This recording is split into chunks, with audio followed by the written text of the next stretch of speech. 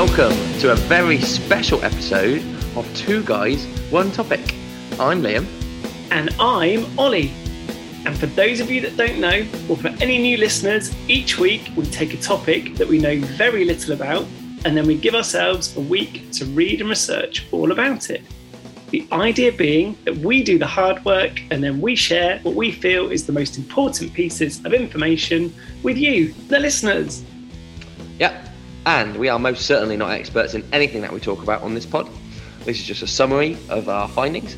But hopefully by sharing some of that knowledge with you, we can all learn just a little bit more about a whole load of things.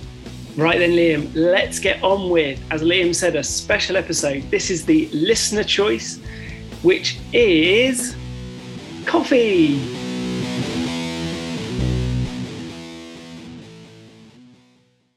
Okay, Ollie, so this week it's coffee, and this is a listener choice episode. So here's a little note from our listener, Amy, about why she chose coffee. Hey Ollie and Liam, thanks for picking my subject. I picked coffee because it's become such a staple in our day-to-day lives. We start our days with it, we meet friends for coffee. Why? How did that happen? Can't wait to hear what you find out. Thanks! Thank you for that, Amy. Yeah, we are really looking forward to getting into the topic of coffee this week. Just for those that don't know, the way that this listener choice came about is we asked everyone for submissions of topics on our Instagram, and we had loads of great suggestions that came in. We ran them through a series of votes, and the winner was coffee. So thank you very much for that, Amy. Liam, you and I can get into this now. I know a little bit about this, but I'm not entirely sure you do. Do you want to let the listeners know what you knew about coffee before you started to read and research it? Right, I've said this a few times about a few things, but when we did craft beer, at least I had tried a craft beer. And when we did wine, I didn't know anything about wine, but I had certainly drank wine. I have honestly never had a cup of coffee. I've never made a cup of coffee. I've never bought one. I don't like what it smells like. Maybe I sipped it once and I can't remember, but I cannot tell you a time I have ever had a coffee. I don't like anything that tastes like coffee, flavor wise. I won't, anything like that. So what do I know about it other than the fact it comes from beans and everybody drinks it? Nothing. And I can verify that. That is genuinely true. This is something that Liam has, I've never seen him ever. I don't think I've ever seen you have a hot drink, hot chocolate, but never seen you have a hot tea or coffee. So I know that that's true.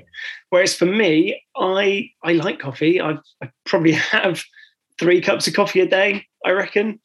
I like the taste of it, and I like drinking coffee, but it turns out I had no idea about its origins and what the whole coffee, how it goes from ground to your cup. All of that process, had no idea about any of that. So it's been a really interesting topic to get into this week. Yeah, so shall we just crack straight onto it? Everybody hold on to your socks, because we've said this before with the bees episode, I distinctly remember, right? The first thing I found out, I think, blew my mind more than anything else. What is a coffee bean? Well, yeah, and it's actually a seed, isn't it? It's not a bean in the first place, and it's a seed of like a red cherry. I had no idea about that at all. I could have been guessing. I got no idea what the plant it comes from looks like, and to know it's a bright red cherry, was the first thing to blow my mind. Yeah, it's called the coffee cherry, and as it ripens, it changes from green to yellow to red, like any normal cherry, and inside it there's a seed. And that seed is essentially a coffee bean. That's nuts. That's essentially it. That's just nuts. So they take all these seeds and they turn them into beans through a process that we'll talk about in a bit. But yeah, job one, Google what is a coffee bean or where's it come from? And it turns out it comes from a cherry. Yeah, absolutely. We'll put a couple of pictures on our socials of what a coffee plant looks like. So yeah, let us know if that was a surprise to you too. I think the misconception comes because what you then see at the end is the black roasted bean, isn't it, or seed? And so, yeah, it's just really far from where it actually originates. Okay, so talking about where it originates from, let's take our little customary trip back in time and just try and work out how did coffee get to where it is today? Started in Ethiopia, didn't it? There was a goat herder who discovered the potential of the beans, right? Yeah. So apparently, we're talking about the 9th century, so 800 something, talking about the 9th century, where the story goes that there was a goat herder called Cowdy, that he noticed that the goats he was looking after, once they'd eaten berries from a certain tree, these cherries that we're talking about from a certain tree, they became more energetic and that they didn't want to sleep at night. So he thought, this needs investigated. What's going on here? Yeah, and they basically. Who thought this though? Who found they were eating these and then decided to turn it into a drink?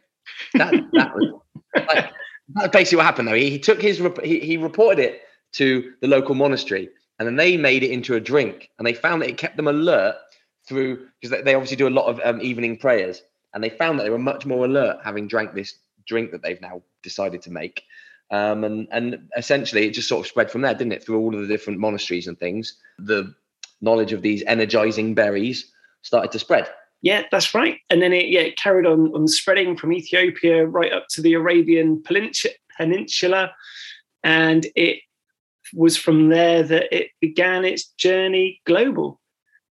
Yeah, that's right. So it went round to Egypt, Syria, Turkey, those sorts of places. And they started to open up coffee houses, which they called Gaver Kane. I probably butchered that. Nice. Yeah, exactly. And but it's essentially what we've got now with cafes. And people would go there and they would drink coffee and they would engage in conversation. They became known as schools of the wise, because you would drink a coffee, but you would also learn. People would share information and things like that. And so they became they became more than just a place to drink. They became a much more social thing, as they are now. Yeah, exactly. And then if you fast forward, coffee didn't then make it to Europe until about the 1650s. We're talking about, and it was a real revolutionary drink when it came over to England, when it came over to London in the 1650s.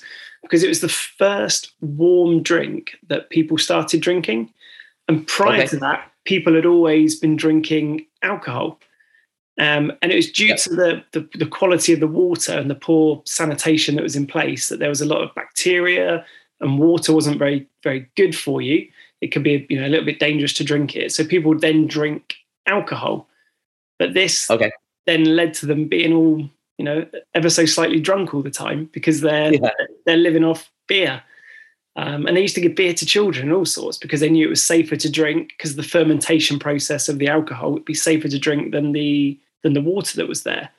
But then having this new drink, you drank it by boiling it. And so it then meant that the water was safe, and people then really started enjoying this warm drink, and they realized it was better than you being drunk. You then had this drink that allowed you to then focus and concentrate and be alert all the time.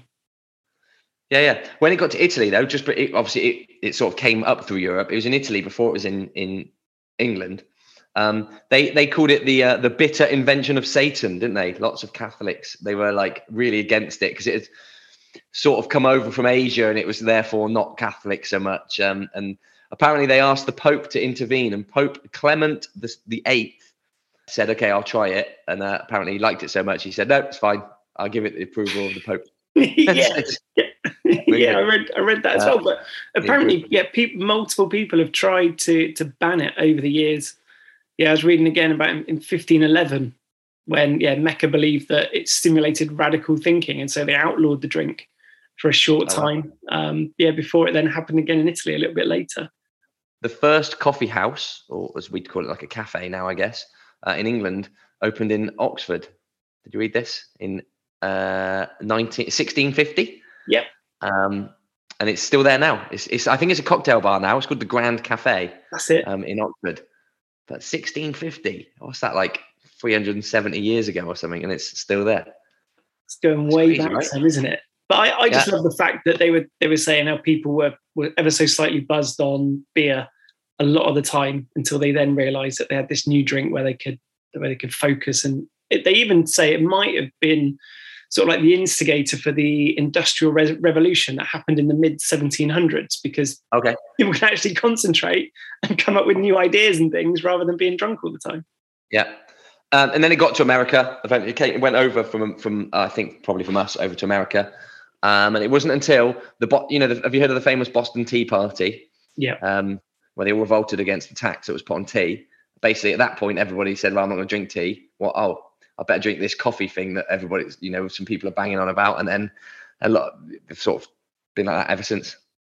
Yeah, exactly. So yeah, nice. Yeah, that's sort of the summarized history. Did you actually look into more of the name of it? I know you always love to sort of look at the etymology of what we're talking about. Always. That's about the second thing I Google each week if it's something like this. The earliest term for the drink of coffee is the Arabic word kahwa or kava, perhaps, which was a type of wine. And then the Turks turned it into kave. Then the Dutch turned it into, well, it's going to sound coffee. K-O-F-F-I-E, coffee. Do your best Dutch accent. Coffee? I don't know. And then obviously we've turned it into coffee. Talking of like etymology, though, a nice one. You know the word cappuccino? Do you know where that came from? No, I don't. So cappuccino, a lot of the words we use, you know, they're Italian, aren't they? Pretty much, lots of coffee has got an Italian name because that's where it went to in Europe first. The color of the cappuccino is the same as there's a bunch of monks and friars called the Capuchin monks. Okay. And so they decided that a cappuccino coffee looked like a Capuchin monk's robe, so it became known as the cappuccino. I can see that. That's nice. Yeah. And a macchiato means in Italian apparently a spot of milk. I was going to say macchiato means milky coffee. And it's really famous in Italy that they enjoy an espresso, don't they? Or as I thought, and this is genuine, an espresso. Turns out that's not it, but it's a very common mistake. Yeah, I think the reason why people thought it was an espresso is you think that it's something that you drink quickly. So you're doing it quickly, so you're in the espresso drink, whereas it's not. It's espresso, and it's due to where it comes from, about the pressed part of the way that the drink is produced, isn't it? Yeah, it's similar to they press water at a high pressure through the ground coffee beans. So it's the Italian word to express. So it's actually quite close to being espresso. Is not actually a million miles away from being right either. Yeah. You can get away with that. Nice. All right. But if we then move on then from some of the history, and we've mentioned how it started in Ethiopia and it sort of went up to the Arabic Peninsula, up into Europe that way. Like, where has it grown then? Well, it's grown. I like this. It's grown in something called the bean belt. Yep. Did you read that? Yeah, I did. Growing in the bean belt. It's like a belt around the earth. Because coffee, the beans and these coffee cherries, they need to be grown in quite high altitudes with rich soil, and decent rainfall. So you end up finding that you've got to be in sort of the middle of the earth, basically, sort of around the equator, somewhere between, for the fancy geographists, is that the word? I don't know. Geographers, maybe that's right. Somewhere between the Tropic of Cancer and the Tropic of Capricorn, which are those two other rings around the earth that are sort of above the equator. Yes. It sort of needs to be in there, which means it tends to be in South America, sort of Brazil, Colombia, Guatemala, Peru, Asia, Vietnam and Indonesia in particular, and then sort of a few countries in Africa, Ethiopia, Kenya, and Uganda. Those sorts of places. I'm sure there are other places. You can grow it, I guess, in like tree houses and things, can't you? You can get around it. Other places will grow it. But in terms of needing it for mass production, you need to have that type of climate and those conditions in place. Yeah, as you were saying. Yeah, like America you can only grow it in Hawaii, really. There's not many other states of America. You'd think, America must be growing loads of coffee. They drink loads of it. I think they drink the most, or very high on the list of who drink the most. Only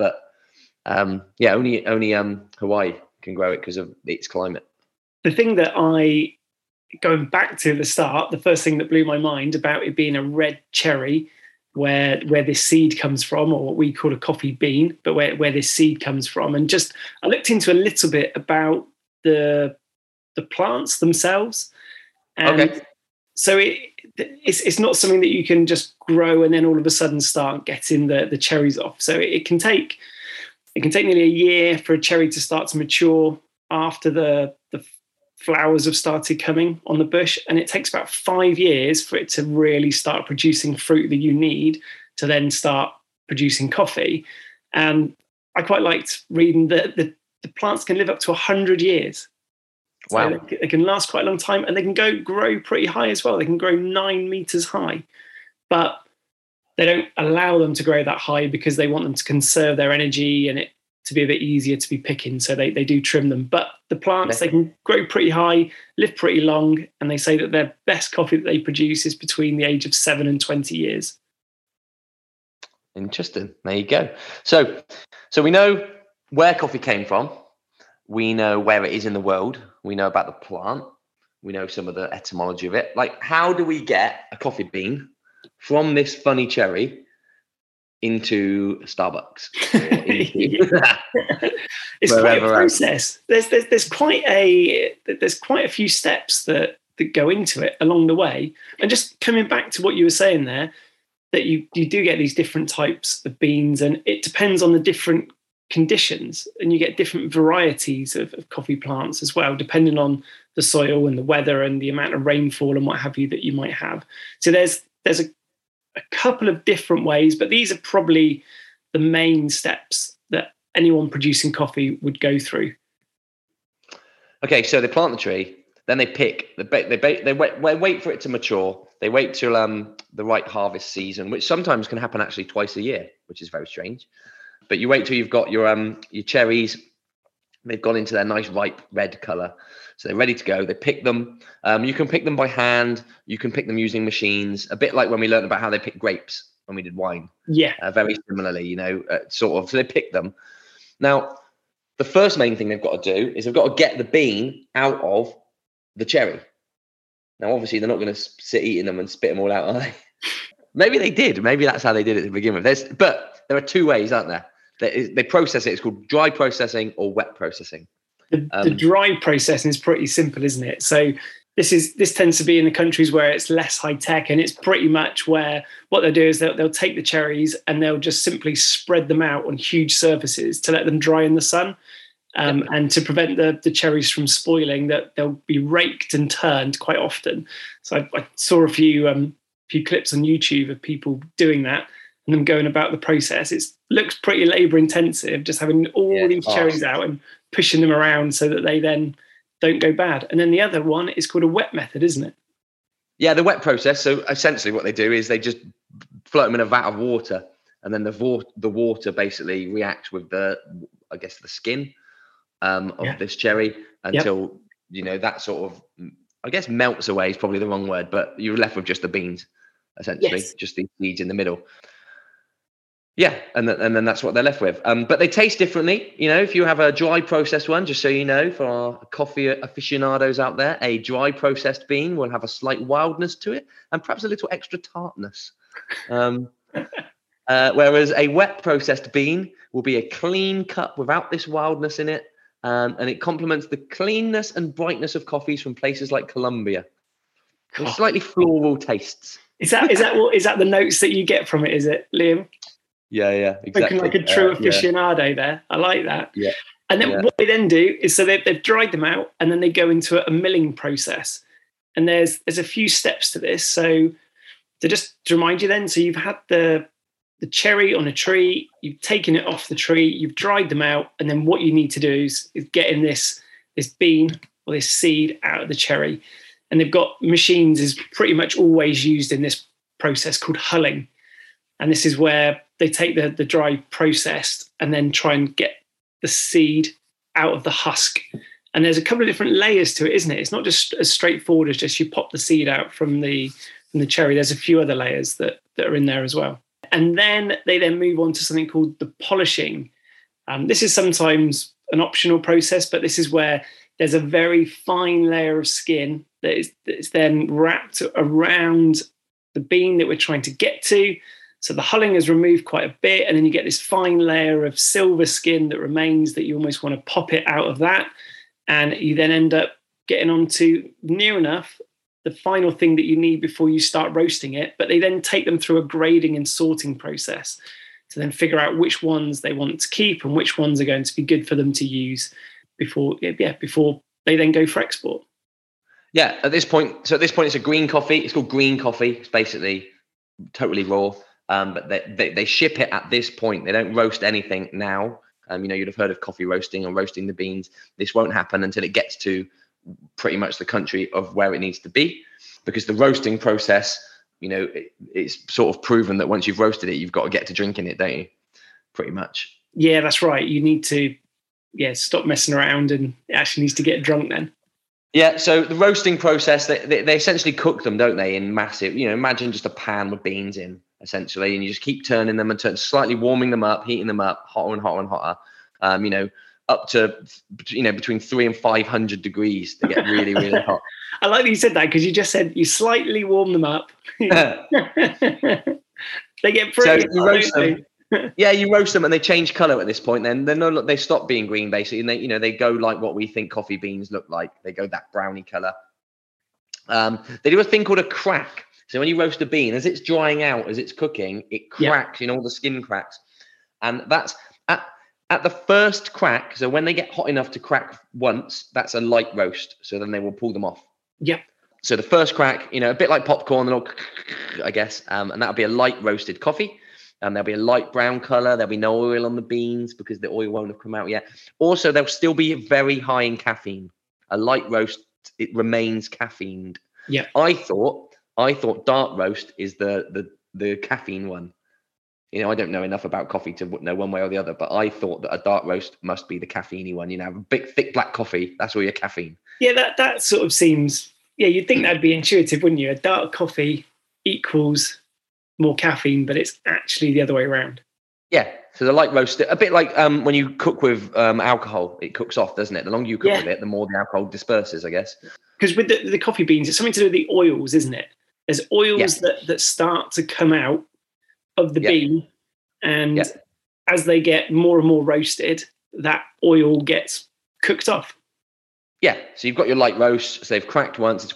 This first crack, they still retain their coffee, their caffeine, and then basically a medium roast is they just cook for a little bit longer. Apparently they have a much more balanced flavour though, a medium roast, and a medium amount of caffeine. And then they crack twice, but a medium roast is before the second crack. So crack one, light roast. Before crack two, medium roast. After crack two, your dark roast. Once you've got it going for a long time, they'll crack again, and that'll be your second crack. Nice. Yeah. So they've roasted it off, and and then at that point you've basically got your roasted beans. They'll be in a big bag, and they're off to get grinded up and turned into coffee. Apparently, you've got to cool them pretty quickly once they have been roasted. And you're right. Then it's as quickly as possible onto the consumer for them to be able to drink it. But there are two main types of bean that people work with around. Isn't there? There are more, but there are two main types. Oh, massively massively more than anything else. The Arabica bean and the Robusta bean. Yeah. So growers predominantly plant the Arabica species. Yeah. And then the Robusta, it tastes slightly more bitter, but it contains more caffeine. And there's a few differences between them, isn't there? Between Arabica and Robusta. Yeah, so Arabica is the one that is massively more popular. 60% or more of the beans that we consume are Arabica. It might be Arabica. I think it is. It's Arabica, isn't it? It's Arabica. Yeah. They need to be in high altitude, steady rainfall and shade. They tend to be the ones grown in South America, which also tends to be the countries that produce the most beans. So that's why we end up with more Arabica beans than anything else. Yeah, and then we've got the Robusta bean, which, given its name, is quite robust and it is quite hardy. It can grow in hot climates with irregular rainfall. So it tends to be your Middle Eastern and African beans tend to be Robusta beans. Yeah. But yeah, it has about double the caffeine of Arabica beans. Yeah, exactly. And then there are two more, aren't there? Which you messaged me about these, but I didn't really look into them. The Liberica bean, which is a smoky and fruity bean.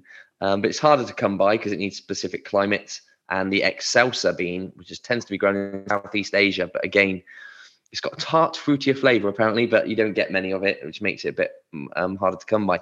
Yeah.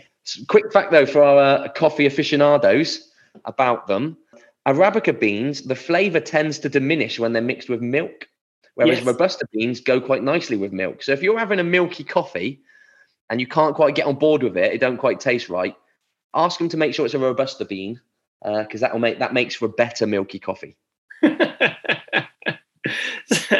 I love it, that authority that you have there, that you know about this. That's true. I know that now. I was also reading in the likes of Starbucks and what have you, what they do is they actually then mix the two. So you don't tend to have a cup of just one of it. So they blend them so that you then end up having maybe the arguably nicer tasting Arabica bean, but you've got the more caffeine from the Robusta bean. So they blend them and get the two. But I don't think we just said it then. So Arabica, partly why it gets its name is from the Arabia Peninsula that we were talking about earlier. And that's why Arabica bean. And then the Robusta seems to be that it's because it's a more robust plant and able to grow in those conditions that Liam was saying. It can thrive in high temperatures and on lower ground. It doesn't have to be, it's the high altitude soil that the Arabica needs. So it's a more robust plant and it's called the Robusta. Yeah, okay. How do they make them decaf? This was something I was really interested in, to understand, because there are so many people who say that they can't get going in the morning unless they've had their cup of coffee, and it's the thing that they need. And then loads of people decide, actually, no, I'm not going to have a caffeinated one. I'm having a decaf one. And this is all to do with a process of removing the caffeine in it. And there's a couple of different methods that they can do. So it's taking the same beans and seeds that we've been talking about all along, but there's an extra step in the process where they then soak the green seeds in hot water, or they steam them, or they can use some chemicals sometimes, some solvents to dissolve the caffeine in it. But so there is an extra step in that step process that we mentioned about in removing the caffeine. I quite liked how they figured this out in the first place. Did you see this? Yeah, they were on a boat. So there's a boat sailing to possibly Brazil, I think, but I don't know if that bit is exactly right. But it's on a boat in 1905, and the boat was swamped with salt water. It didn't sink, but it was basically all these beans got soaked in salt water. And then, obviously, when they came to make the coffee out of these beans, it was not caffeine. It was decaffeinated, essentially, wasn't it? And then just some experiments from then on, they realized it was the salty water that had something to do with dissolving the caffeine. And, after a few experiments, they've worked out how to basically remove the caffeine. But so you've right? Well, imagine this. All these beans are in this vat of water, and all the caffeine comes out of the beans. The beans come out the water. This water is now like a caffeine-y water. Where does that go? Do you know this? No, I've got no idea. Apparently, and maybe someone at this company could let us know whether this is true, apparently Coca-Cola are one of the biggest purchasers of whatever you would call this caffeine-y water. Okay. Oh, interesting. I don't know how they would use it or how true that is, but I read that. I read it twice. I made sure I did a double check to see if that was right. But Coca-Cola are the biggest purchaser, so maybe Coca-Cola CEO, let us know.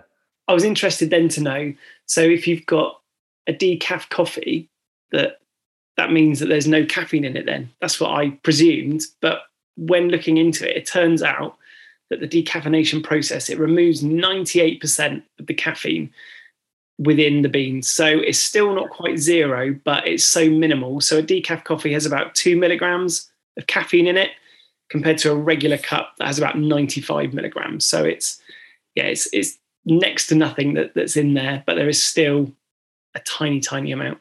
Yeah. Do you think people are stopping it because it's addictive, though? Did you read about whether it was addictive? Yeah, I did. I didn't get anything too much conclusive on this. Maybe it's a little bit of, I know people get into a routine where I was saying people can't get going in the morning unless they've had their coffee. People get into a routine of them wanting to have a coffee, but there might be some elements where it does give you a bit of a dopamine rush as well. Yeah, apparently though, caffeine does not cause the severity of withdrawal or harmful drug-seeking behaviors as street drugs or alcohol. And for that reason, experts do not consider caffeine dependence to be an addiction. But is that just because we just accept that everyone has coffee, so many people drink coffee that they just decide, it's all right? No, another thing, apparently, because it doesn't threaten your physical, social, or economic health in the same way that addictive drugs do, it is not considered addictive. I mean, I don't know. Maybe everyone was microdosing on a little bit of LSD or something. It'll just become widely accepted, and it would be okay. Maybe there's too much money in it. No one's going to come out and say it's bad for you because, I suppose they did with tobacco, didn't they? So maybe that will happen. Yeah, that's a good point. But there are considered to be health benefits, though. So it possibly is addictive, but not to the extent of hard drugs. But there are health pros and cons about it all, isn't there? Well, yeah, there's been tons of studies for obvious reasons, because everybody drinks it. Apparently, though, it does reduce chances of death, cancer, strokes, Alzheimer's, diabetes. It helps you burn fat, keeps you alert. It's crazy. There's loads of things. Yeah, it reduces your chance of liver cancer, Parkinson's disease, and all sorts. And they even use it in sport, don't they? So they use it in sport to keep athletes alert and awake, and it improves their performance, doesn't it? Yeah, it reduces your perceived exertion. So, when you have it, you don't feel so tired, but your brain stops thinking that you're tired. So having caffeine. Also, because it's not an illegal substance, tons of people have done studies on it. Yeah. Because obviously they want to get the right amount for athletes to be drinking. So I do a lot of running, and I've read that in order to improve your running, you need between 3 and 5 milligrams of coffee per kilogram of body weight. Is that caffeine or coffee? Of caffeine, sorry. Yeah. So 3 and 5 milligrams of caffeine per kilogram of body weight. But that means I need to be having like nearly 400 milligrams of caffeine, which is like 2 quite strong coffees. Yeah. So I can't drink coffee, so I have to take caffeine tablets because coffee would make me throw up. I can't go for a run having had. But what it does apparently is that the caffeine, it switches off the receptors in your brain for tiredness. Okay. And so that's why athletes and people can see an improvement in their performance, again, because it that perception of being tired. But then that can have a negative effect. And this is something that more people will come across on a daily basis, is if they feel like they drink coffee too late in the day, then it can cause them to have sleep disturbances and a poor night's sleep. And that's because, as I said, the caffeine is turning off that receptor for tiredness. And apparently your body loses calcium from drinking caffeine. So there's a higher chance of bone fractures if you drink a lot of coffee because your body's got less calcium up. I don't know. And you might gain weight as well. Apparently it makes your sugar levels spike. So there's a potential to gain weight through like eating sugary snacks when you crave sugar, because drinking coffee makes your sugar levels or your insulin levels go up and down like this. And that can then lead to you then being jittery and like having jittery sensations because your levels are going all over the place. That's where you sometimes get your jitteriness from because of having it. But apparently there's so many studies, as Liam was saying, that have been done and we're talking about people having all of these health benefits that outweigh these negative ones. People having about 3 to 4 cups a day have way more health benefits than the negative ones. It's all dependent on the person as well, I suppose. Some people are more affected by it and it will cause them worse night's sleep than others. Yeah, okay. So, I don't drink any, so I've got none of those health benefits, but I've got none of the negatives either. All right. Another thing I looked at was, I looked at the size of Starbucks. All right. I was like, what's the biggest companies in the world for coffee? Like, who are the big players, right? In my head, now we're English, right? We're in the UK, so all our outside of the UK 80+ countries listeners, they might not have heard of Costa, but if you're in the UK, Costa is everywhere, isn't it? Yeah, you can't move without everywhere. Bumping into a Costa. 3,500 outlets they've got, approximately. Now, I mean, that sounds like a lot. Starbucks have got more than 30,000. So they've got getting on for 10 times as many as Costa have got. Yeah, that is mad. I was reading some stats about how many of them got opened up. They were opening up a Starbucks in China, going back a couple of years, every 15 hours. So China's much more known for drinking tea, but they've been coming around to the idea of having more coffee. And so Starbucks went over there, absolutely exploded. And for a couple of years running, they were opening a new Starbucks every 15 hours. $20 billion revenue, or whichever one it is that they announced. $20 billion, though, in sales or something. Yep. That's insane. I think apparently the guy that owns it, there was 2 of them or 3 of them. They were just making coffee, and then he wanted to open cafes with the name, and his partners didn't want to, so he bought them out, and then obviously started opening up all these cafes, and they all nice. were like, oh. But talking of opening a cafe, lovely little segue there. I randomly went onto the Starbucks website to see if I could be a franchisee. Okay. Because I remember doing this with Subway with some kids at school once. So I thought, I wonder if Starbucks have got a thing about how you can become a franchisee, right? This is straight off their website. To be an eligible candidate for a Starbucks franchise, you should have liquid assets of at least, how much do you reckon? How much money do you need? I don't know. I got no idea. 20 grand? £500,000. Oh, wow. As well as a stable financial situation. The company does not offer financial assistance, though they do provide business advice and assistance to maintain the success of your franchise. £500,000. I had no idea there. Also, thanks to the huge success and dedication of its current franchise partners, Starbucks is not currently recruiting any new franchisees. I was just about to sign up. I was just about to try and get myself one. Yeah, so I guess that means, all the people that have already got a Starbucks, they're the ones who can open more, but we're not allowed to try. Yeah. Also, I haven't got £500,000 sitting, liquid assets just sitting in my bank. It won't be me. So yeah, big money in coffee there, and it's there for good reason, because a lot of people like to drink it. And that leads me on to my 2 guys, 1 topic takeaway for you, is that it's estimated that there are 2 billion cups of coffee drank every day. 2 billion a day. There's only 7 billion people in the world. I know, but 2 billion cups a day. And you got to think there's a load of children within that won't be drinking it. But yeah, 2 billion cups a day. And it turns out that coffee is the most traded commodity, only second to oil. Oh, I did read that actually. Yeah. That's nuts. Yeah. Pretty mental. But so an awful lot of people have it. How about you, Liam? What's your 2 guys, 1 topic takeaway? Most expensive coffee in the world you can buy. Do you know what this is? Yeah, go on. It's called Black Ivory coffee, which is this. In Thailand, they feed elephants the cherries that have the caffeine in. The elephants, well, we can probably see where this is going. The elephant excrete it. And then they go through. They then get all of these cherry, like not the pip, it's the seed, which is the coffee bean. They then get them out of the elephant dung and then just begin the process. But apparently, I don't know, the acids or something in the elephant's tummy do something fancy to the beans and make them taste nice. But it costs about £100 for about 4 espresso-sized servings. So espresso is those little ones, right? The ones you do like a shot. Yeah. Well, it's about £100 for 4 of them. Wow. That's the sort of value that it is. Yeah. Makes me want there to is try another it. one. I'm sure I wouldn't be able to tell the difference, but it makes me want to try it and see what everyone's banging on about. There is another one from Indonesia called the Kopi Luwak, which is it's exactly the same, only it's produced by a cat. They feed it to a palm civet cat, and they do the same thing. And that's about the 3rd most expensive coffee in the world. But yeah, essentially, so poo coffee is where it's at, I guess.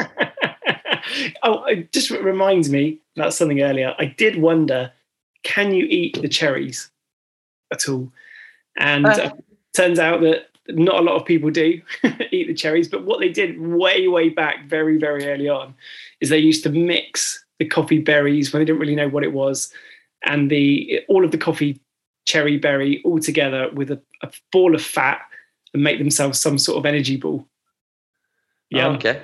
Nice. Yeah. Sounds delicious. Yeah. I don't like coffee anyway. I'm going to actually, I I think this week, I think I'm going to have my first ever coffee. And what I'll do is I'll video it and I'll put it up. Oh, yes, please. I'd love to see that. As a reel on our Instagram. I'll do my first. I think I'll have I don't know if I get the whole thing done, or maybe I'll have a sip. Treat it like a shot. So we need to say a big thank you to Amy for suggesting this as the listener choice.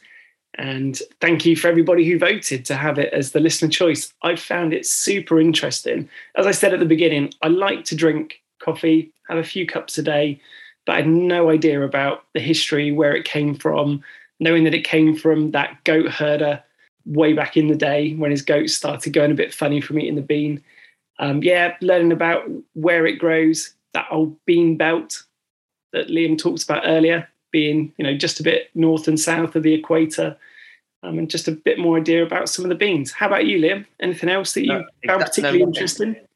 No, I like the bean belt. I like that it's around the middle of the earth. I actually wrote down bean belt, and that is in a cherry. Those couple of things, just quite like that. No, but I just remember, if you're going to have a milky coffee, make sure it's a Robusta bean, not an I'm going to get that, an Arabica. What's the word? Arabica. Right, a Robusta bean, not an Arabica bean. If you're going to go milky, just see if that makes a difference, because apparently it does. Thanks everybody for listening. This has been a great episode. We'd love you to hit us up on our socials at 2 Guys 1 Topic. We will do a vote in future for a future listener choice episode. We might actually use some of the other suggestions that we've already been given in our next series, we think. So that might be quite interesting. We might get hold of you and talk to you about that. But yeah, thanks for listening. At 2 Guys 1 Topic. We'll see you again next Tuesday.